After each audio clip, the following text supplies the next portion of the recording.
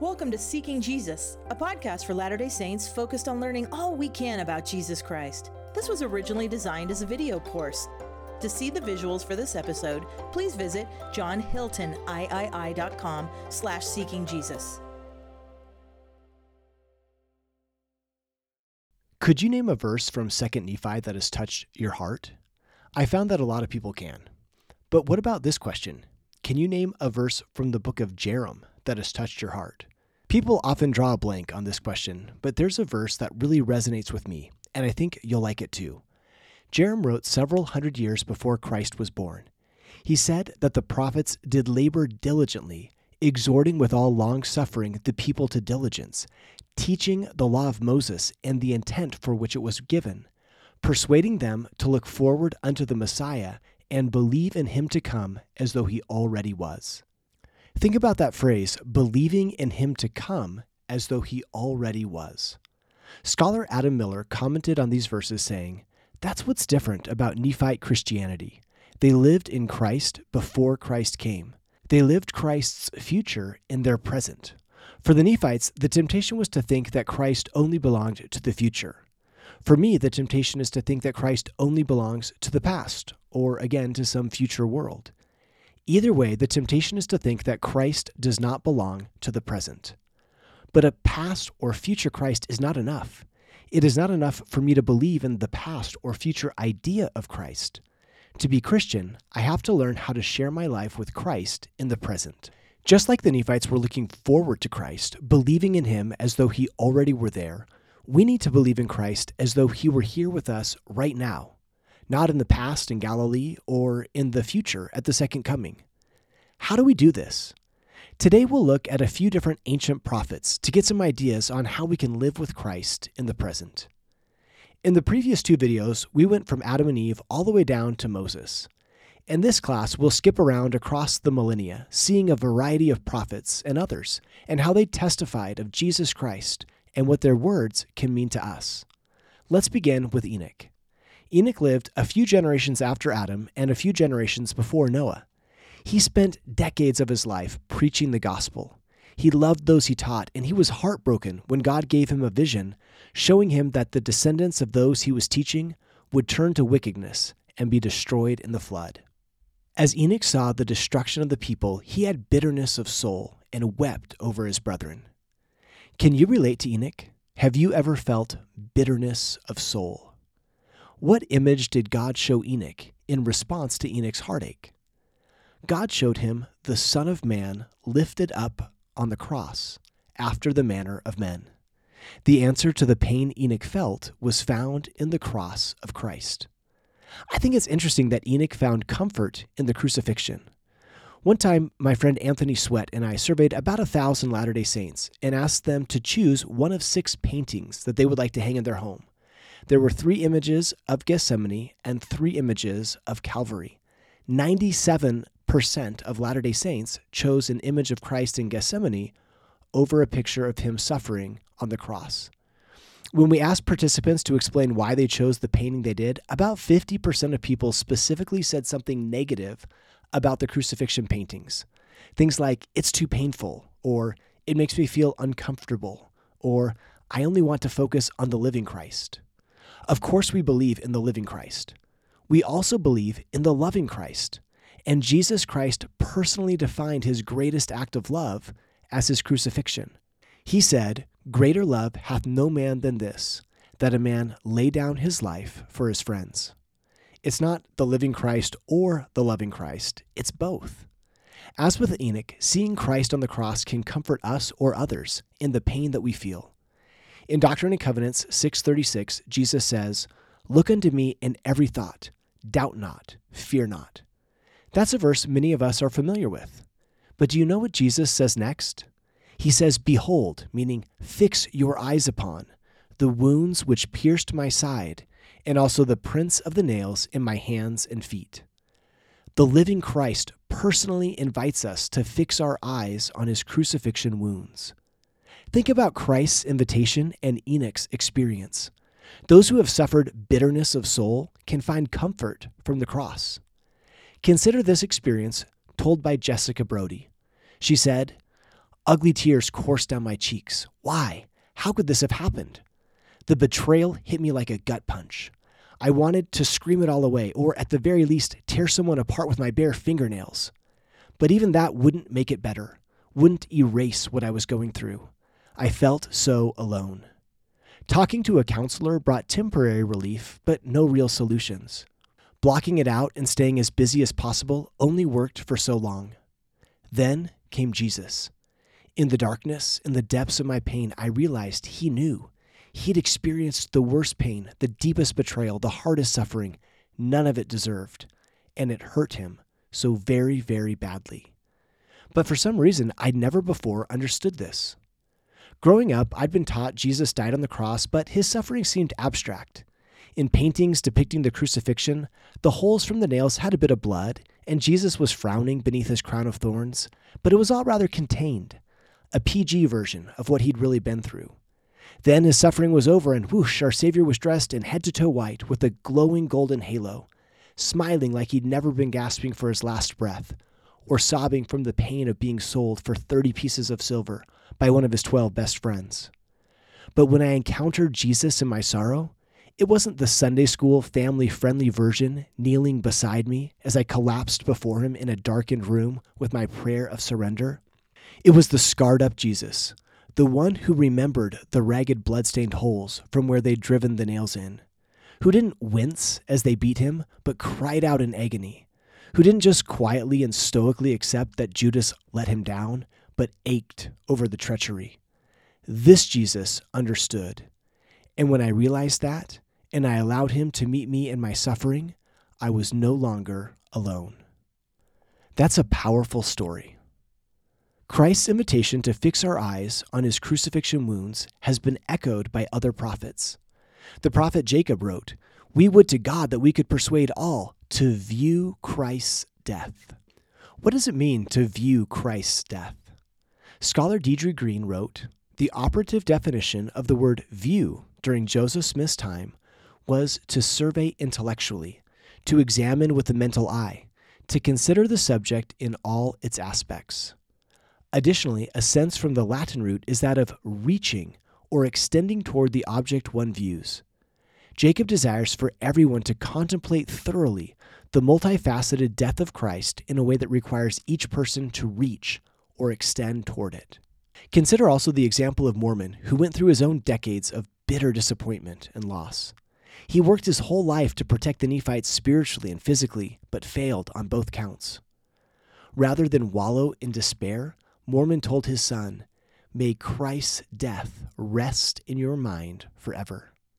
Note that Mormon emphasizes letting Christ's death rest in our minds. Sometimes we want to focus only on the happy experiences in Christ's life, but maybe there are times we can find power from the Savior's suffering. That's what Dietrich Bonhoeffer proposed. He was a Christian minister who fought against the Nazis. Eventually, he was arrested and put into a concentration camp. In a letter from the camp, he wrote, "Only the suffering God can help." When we teach others, if we gloss over the cross, we rob those who have experienced deep pain of the opportunity to learn more about a Savior who understands their grief. That's the suffering Jesus on the cross. He understands what you are experiencing. Now, if you don't mind, a brief aside. I found that many people, when talking about images of Christ's crucifixion, will say something like, if Christ's crucifixion is so important, then why doesn't the church use the symbol of the cross? When Latter-day Saints are asked why their church doesn't display crosses, they tend to paraphrase words stated by Gordon B. Hinckley in 1975. In response to a minister's question about the lack of a cross at a temple, President Hinckley said, "I do not wish to give offense to any of my Christian brethren who use the cross on the steeples of their cathedrals and at the altars of their chapels, who wear it on their vestments and imprint it on their books and other literature. But for us, the cross is the symbol of the dying Christ, while our message is a declaration of the living Christ." In the same talk, President Hinckley also referred to the cross on which Christ hung and died and said, "We cannot forget that. We must never forget it. For here our Savior, our Redeemer, the Son of God, gave himself a vicarious sacrifice for each of us." Thus, while de-emphasizing the church's use as an institutional symbol, President Hinckley accentuated the atoning significance of Calvary. Although the meaning of a symbol can change over time, the doctrine of the saving importance of Christ's crucifixion is eternal.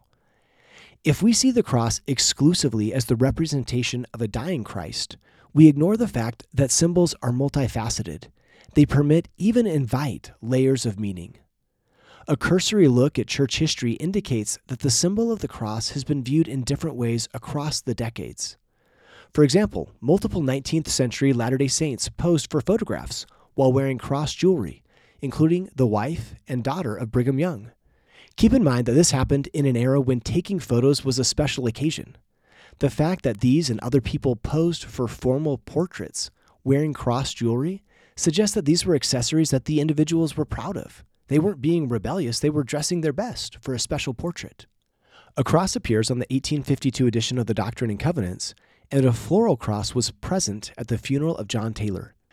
A proposal for a cross to be placed on Ensign Peak was approved by President Joseph F. Smith. A large cross appears on the gravestone of Elder B.H. Roberts of the 70, and some church members today choose to wear a cross. It's important to note that no church handbook has ever said that members should not wear or display crosses. No church leader has taught in General Conference that it is wrong for members to wear or display crosses. Consider a few quotes that illustrate the diversity in which the cross has been viewed by Latter-day Saints.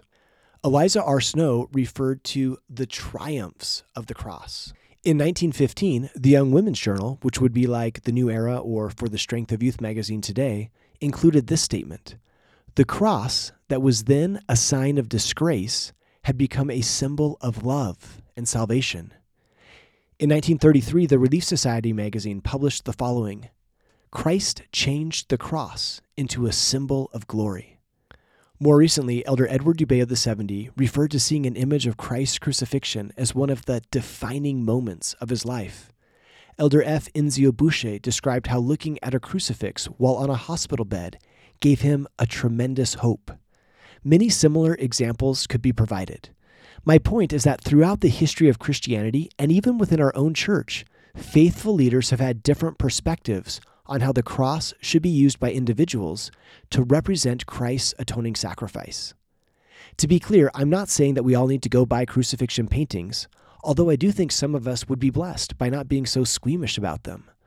I'm also not urging you to go out and buy a cross necklace, but I do urge all of us not to make fun of somebody who wears cross jewelry. In the past, some of us may have said something like, "Well, would you wear a necklace with a dagger on it if your friend was killed by stabbing?" That phrase totally misunderstands the meaning of the cross and is insulting to Christians.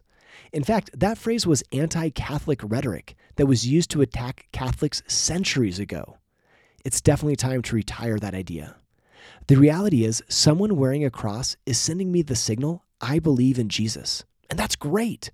Rather than seeing somebody wearing a cross and thinking, oh, that's the other, I should go up to them and say, hey, I see you believe in Jesus. I do too. Tell me more about your beliefs. Now, maybe the person I'm talking to will say, oh, it's just a fashion item. Or maybe they'll tell me why they love Jesus. But either way, we'll have an opportunity to talk about Christ. When Enoch had bitterness of soul, the Lord pointed him to the cross. Remember these scriptural invitations. Jesus says, behold my wounds. Mormon taught, let Christ's death rest in your minds forever. And Jacob wrote, view Christ's death. Take a minute to think, how can you apply these teachings in your life? If the principle is to let Christ's death rest in my mind forever, what specific applications could we make? How would doing this help us live our lives with Christ in the present? Let's jump forward a few centuries to the brother of Jared. Many of us are familiar with the basic storyline. The brother of Jared was leading his family and others toward the promised land. Along the way, they were to build some ships to cross the ocean, and the brother of Jared asked Jesus to touch 16 stones so that they could provide light on the ships. In response, the brother of Jared saw the premortal Christ, and Jesus said to him, behold, I am he who was prepared from the foundation of the world to redeem my people. Behold, I am Jesus Christ. I am the Father and the Son. Some of us might read that verse and think, I understand how Jesus is the Son, but in what sense is Jesus the Father? Here are two ideas to consider. One is from King Benjamin, who taught that Jesus Christ is the Father of heaven and earth, the creator of all things from the beginning. So one way that Jesus is the Father is that he's the Father of creation. Under the direction of his Father, Jesus Christ created the earth. Now, let's go back to Ether 3:14. The Savior said, "I am Jesus Christ. I am the Father and the Son. In me shall all mankind have eternal life, and that eternally. Even they who shall believe on my name, and they shall become my sons and my daughters." Another way that Christ is the Father is that he is the Father of our spiritual rebirth. We know that we have heavenly parents who are the parents of our spirits. We also have earthly parents who are the parents of our physical bodies. What Jesus is saying is that he is the Father of our spiritual rebirth. We believe in being born again, and when we are born again, Jesus becomes our Father. King Benjamin taught this also. He said, "Because of the covenant which ye have made, ye shall be called the children of Christ, his sons and his daughters. For behold, this day he hath spiritually begotten you. For ye say that your hearts are changed through faith on his name. Therefore ye are born of him and have become his sons and his daughters." So that's a beautiful way that Jesus is the Father. He is the Father of our spiritual rebirth. As I was preparing for this video, I got to thinking that maybe how is Jesus the Father isn't the most important question. Sometimes we have discussions with people about the Trinity and ask a question like, are God the Father, Jesus Christ, and the Holy Ghost one and the same? And we might get really into this issue and want to prove that they're all different individuals. They are different, and that's an important distinction. But notice what Elder Holland taught. He said, "Part of the reason we are so misunderstood by others in the Christian tradition is because in stressing the individual personages of the Godhead, we have not followed that up often enough by both conceding and insisting upon their unity in virtually every other imaginable way. For this we have reaped needless criticism, and we have made our LDS position harder to be understood than it needs to be." What that says to me is, rather than focusing so much on how the members of the Godhead are different, maybe I should focus more on how they are the same and what that means for me as a believer. In other words, instead of reading a verse about Jesus being the Father or God and Jesus being one and immediately wanting to talk about how they're different, maybe it's okay for me to focus a bit more on their unity. At the Last Supper, Jesus said, "He that hath seen me hath seen the Father. I am in the Father, and the Father in me. The words that I speak unto you, I speak not of myself, but the Father that dwelleth in me."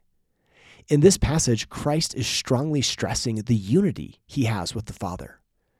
Or consider Christ's prayer in John 17. It's obvious that God and Jesus are two separate beings because Jesus is praying to God. Listen to what he says.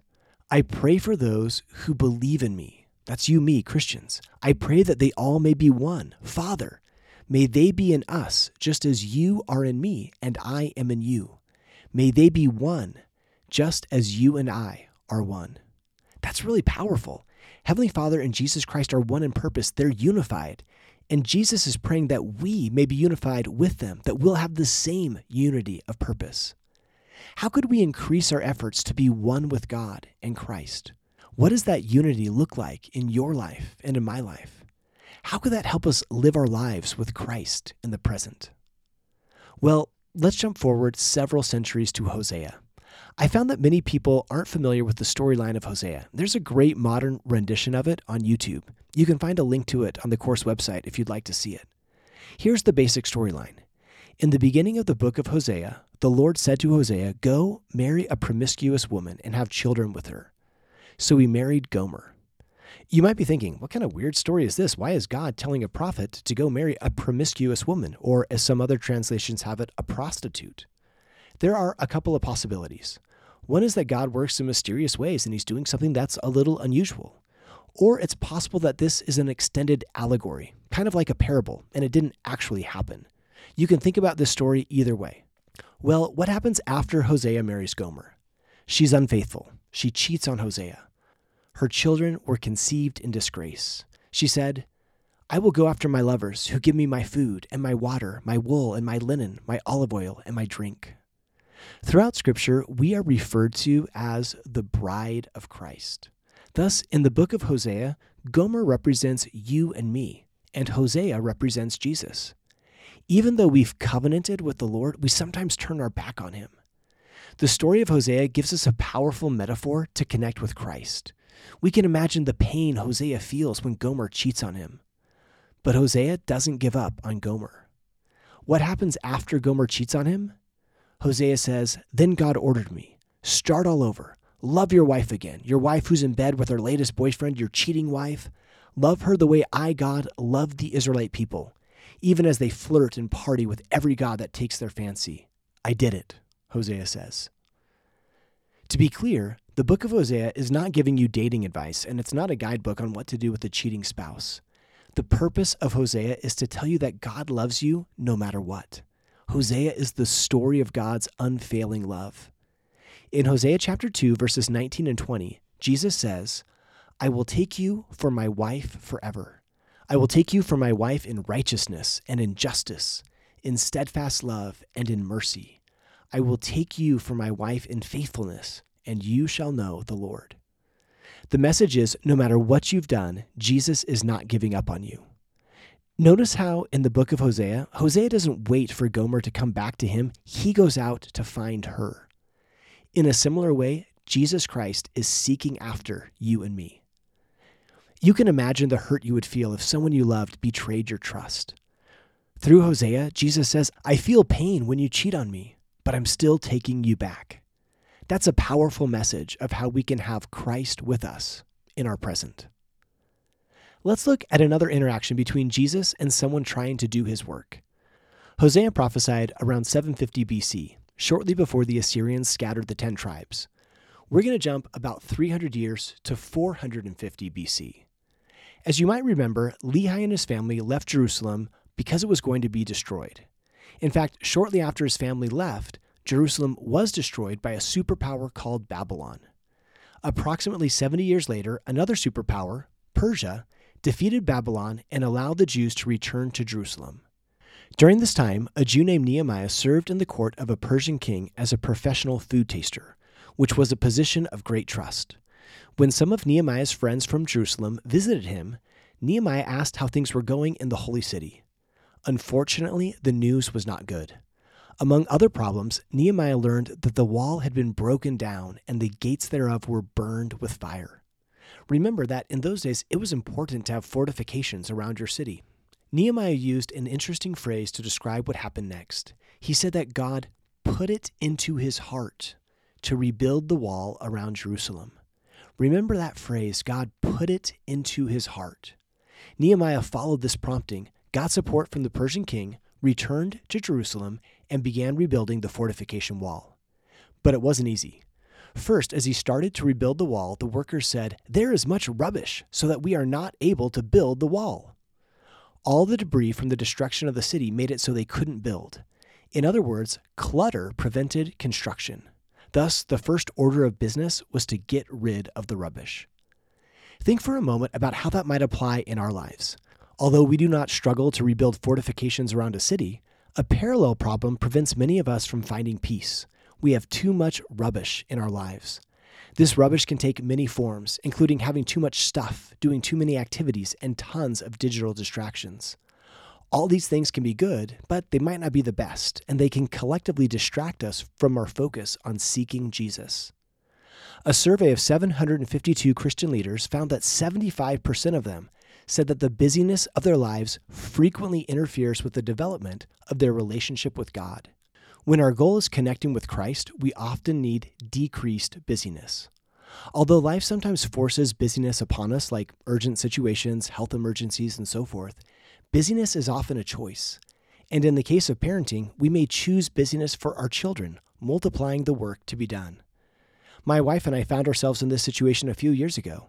We had 5 children attending 4 different schools, plus a toddler at home. Although we were trying to maximize the educational opportunities for each of our children, juggling multiple school carpools on top of piano, violin, tumbling, tennis, soccer, and other activities became unmanageable.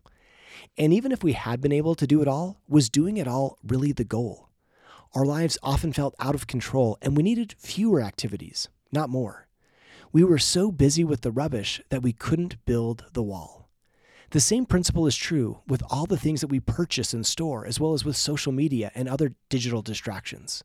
Some of us, myself included, probably think that we're spending more time on important things than we actually are. For example, I've talked with college students who think they spend a lot of time studying, but when they carefully analyze their time, they find that large portions of their study time are consumed by phone checking, social media, and surfing the internet. One young adult who audited his phone usage realized that if he kept up his same pace, by the time he was 80, he would have spent over a decade of his life on social media. I love these words from Sister Michelle D. Craig. If God speaks in a still, small voice, you and I need to draw close to hear him. Just imagine what would happen if we were as intent on staying connected with heaven as we are on staying connected to Wi-Fi. All of us will benefit from President Russell M. Nelson's invitation. He said, take an inventory of how you spend your time and where you devote your energy. That will tell you where your heart is. Just as a budget helps us track our finances, a time audit can help us see where we spend our time. Recently, I accepted an invitation to track how I used the 168 hours available in a single week. Using a simple app on my phone, I was able to pinpoint how much time I spent in work meetings, teaching classes, meeting with students, exercising, family time, scripture study, serving in the church, and so forth. Tracking my time helped me realize both areas I was doing well and where I needed to make changes. Although possessions, activities, and digital devices are not inherently bad, following Nehemiah's example of getting rid of the rubbish can give us more time to focus on what God wants us to do. That's one thing I love about Nehemiah's relationship with the Savior. He didn't get rid of the rubbish for its own sake. He got rid of it so that he could do what the Lord had put into his heart. When we have a divine purpose, it gives us the strength to say no to good things so that we can say yes to the best. Nehemiah faced additional difficulties in rebuilding the wall. People from the neighboring city Samaria wanted to stop the wall from being built and devised a plan to harm Nehemiah. They asked Nehemiah to come meet them. Their plan was, as the scripture says, to do him mischief. But Nehemiah refused to go. He said, I am doing a great work, so I cannot come down. Why should the work cease whilst I leave it and come down to you? Again, we see that because Jesus put something in Nehemiah's heart, Nehemiah could not be distracted. Notice what happens next. Nehemiah says, they sent unto me 4 times after this sort, and I answered them after the same manner. Nehemiah resisted temptation and stayed true to his purpose, not just once or twice or 3 times, but on the 4th time as well. To me, this idea of the 4th time is a metaphor for consistently staying true to what we know we should do. Not just once or twice, but metaphorically speaking, even on the 4th time. From Nehemiah, we learn that when the Lord plants something in our hearts, it changes how we see the world. It's a very real way to live with Christ in the present. Could you and I take some time to let the Lord establish the direction in our lives? Let's look at one more example of a lesson we can learn from ancient prophets and their witness of Christ. This one is from an ancient prophet in America named Moroni. Let me introduce it with a story. We all have weaknesses, things we're not good at. In my case, when it comes to fixing things around the house, I'm not very handy. Like a few years ago, one of our toilets stopped working. I tried to plunge it, but that didn't work. Then I shoved a snake down the toilet. This is the tool, by the way, not the animal. But that didn't work. So I thought, well, I guess we'll never be able to use that toilet again. Fortunately, my wife Lonnie is more clever than I am. I came home a day or 2 later and she was rocking the toilet back and forth and picked it up. I did not even know you could pick up toilets. She took the toilet outside, did some investigating, and found a little jewelry box that one of our kids had put in the toilet. Problem solved, but not by me. A few years ago, I decided that even though I have no construction skills, I would try to build a swing set for my kids. I bought a swing set kit, and there were 27 steps to building this swing set. The first step, I am not making this up, took me more than 6 hours to complete. As I looked at the instruction manual, I could not even understand what it was talking about. I know some of you have probably put up a swing set over a weekend, but that was not me. It took several weeks and lots of help until the swing set was finally completed. It was a magical day. Everyone was happily playing. The only problem came when my daughter said, I love the swing set, but there are only 3 monkey bars. I told her, you will love those monkey bars. I was proud of that little playground. I may never paint a masterpiece, but that swing set was my creation. We finished the swing set on a Saturday. At the time, I was teaching seminary, and the day before, I had taught my students about Ether 12:27. This is a famous verse, and you might be familiar with it. We read, I give unto men weakness that they may be humble, and my grace is sufficient for all people that humble themselves before me. For if they humble themselves before me and have faith in me, then will I make weak things become strong unto them. Now, even though that's a common verse, I found that often we don't know the context of it. Who's talking to who in that verse? What are they having a conversation about? This is actually part of a conversation between Jesus Christ and Moroni has a concern. He was worried that the Gentiles would make fun of his words because he was a poor writer. Moroni said, Lord, the Gentiles will mock at these things, meaning the Book of Mormon, because of our weakness in writing. Moroni continues, Thou hast not made us mighty in writing like unto the brother of Jared, for thou madest him that the things which he wrote were mighty, even as thou art. In other words, Moroni compared himself to the brother of Jared and felt discouraged. That's the context in which the Savior says, My grace is sufficient. So as a class, we discussed the principle of avoiding comparison, and I invited students to carefully track whether they compared themselves to others over the next 48 hours, and if they did, how did it make them feel? Class was Friday. I completed the swing set on Saturday, went to church on Sunday, and I saw my students again on Monday. I gave them 3x5 cards and asked them to write about their experiences with comparison over the weekend. I collected the cards, and Lonnie and I read them later that night while we drove over to her brother's house. As we reviewed the cards, I was amazed to see how many of my students said things like, I realize that I compare myself to others all the time and it really hurts me. As I got out of the car, I thought, wow, these teenagers really struggle with comparison. When we walked into my brother-in-law's backyard, the first thing I noticed was his swing set. It had 5 monkey bars. I thought, the swing set I made is junk. I realized I had fallen into the exact same trap as my students. Just 2 days earlier, I had been completely content with my swing set. It was only when I compared it to another that I felt bad. Perhaps this is why Paul told the Corinthians, they, comparing themselves among themselves, are not wise. Comparison often leads to feelings of discontentment and discouragement. It's the thief of joy. While in some instances there can be benefits to comparison, if you're like me, you still compare yourself in unhealthy ways from time to time, even though you know you shouldn't. A few years ago, I was speaking at a function with Brad Wilcox. Brad is an amazing speaker. As I was getting things ready, a young lady approached with a camera. I thought, oh, that's so nice. She wants to take her picture with me. She looked at me with big eyes and said, Are you Brad Wilcox? I said, no, he's the next speaker. Oh, she said, and then she walked off. And I thought, I'm a loser. But I shouldn't compare myself to Brad Wilcox, and you shouldn't compare yourself to others either. I hope you and I can remember the words of Jesus Christ. Even the mighty Moroni compared himself, and in the context of comparison, the Savior said, My grace is sufficient. As Moroni concludes Ether 12, he bids farewell to readers. At the time, he didn't know that he was going to write the Book of Moroni. So his plan at that point was to give his final personal words to readers in Ether 12 and then finish the story of the Jaredites. In his final verse, after learning about the Savior's grace being sufficient, he says to the reader, Seek this Jesus. That word seek is so common that we might lose track of what it means. I like to look up words in the 1828 dictionary to see their contemporary meaning at the time Joseph Smith was translating the Book of Mormon. You can easily find the 1828 dictionary online. Looking up the word seek, it says, to go in search or quest of, to look for. I love that. Moroni is counseling us to search for Jesus, to look for him everywhere, to go on a quest to really discover him. As we conclude this class, I want to point out that we've only scratched the surface of how ancient prophets testify of Christ. We could spend hours talking about the relationship Jehovah had with prophets like Elijah, Elisha, Amos, Jeremiah, and many other people, such as Hagar and Ruth. We could also examine what Alma, Helaman, Nephi, Samuel the Lamanite, and many others taught about Jesus Christ. As with all of the topics in this course, there is so much more we could explore. As we began today, we looked at Jerem 1:11 and the idea of living with Christ in the present. I've shared some thoughts on how we can do this. From Enoch, we see the idea of embracing the image of a suffering Christ on the cross. The brother of Jared points us to the unity we can have with the Father and Jesus Christ. From Hosea, we remember Christ's unfailing love. Nehemiah tells us to let the Lord plant things in our hearts. And Moroni's struggle with comparison reminds us that Jesus' grace is sufficient. Take a moment to reflect on your life. What do you see as an application you could make based on the messages from these different prophets? I hope and pray you will be able to act on whatever impression you receive. This course contains a lot of information, but the most important part of the course is transforming our lives, and that happens as we act. Maybe I can illustrate this with an analogy and a quote. Many years ago, I received a prompting to learn Chinese.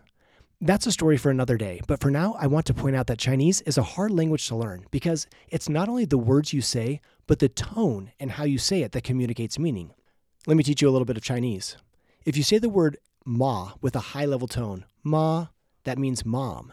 Now you say the same word with a different tone, ma, that means horse. So if you're not careful, you can call your mom a horse. Chinese is a tricky language to learn. As I was learning Chinese, I found that I just had to talk. Speaking Chinese was embarrassing because I didn't speak that well and I made a lot of mistakes. But I traveled to China and I started talking Chinese as much as I could. As I continued to speak Chinese, I became a Chinese speaker. That's a life lesson. It's in the doing that we become. I hope that with the different principles we've talked about today, there's something you feel like you can do so that you can become. Speaking to parents, Elder David A. Bednar emphasized this same principle. He said, "We put way too much emphasis on what we say. We think that by telling people things that somehow that will get inside and connect. My observation is that the role of a parent or teacher includes talking and telling, but it extends beyond that to inviting a child or a student to act in accordance with the truth. And only when the child acts in accordance with the truth that has been explained or taught can the child come to know for himself or herself the truthfulness of what they have heard and what they are doing. It's only when in that process of communicating, loving, and working with a child, you help them act in accordance with truth that they get it for themselves. It moves from their head to their heart." This course is called Seeking Jesus, and some of the most important seeking that you and I will do will come as we learn for ourselves by acting on truth. If you go to the course website, you'll find a section called Learn of Me. As your schedule permits, and I acknowledge this won't work for everyone, consider selecting an independent learning project, something meaningful you can do to significantly strengthen your relationship with Jesus Christ. Just like with learning another language, it's action that will really drive our learning and becoming. Thank you for listening today. We hope that you'll rate this podcast and leave a review. It makes a difference. This course is more than a podcast. There are several additional elements, including readings, PowerPoints, and other learning resources. These are all freely available at johnhiltonii.com/seekingjesus. We hope to see you there.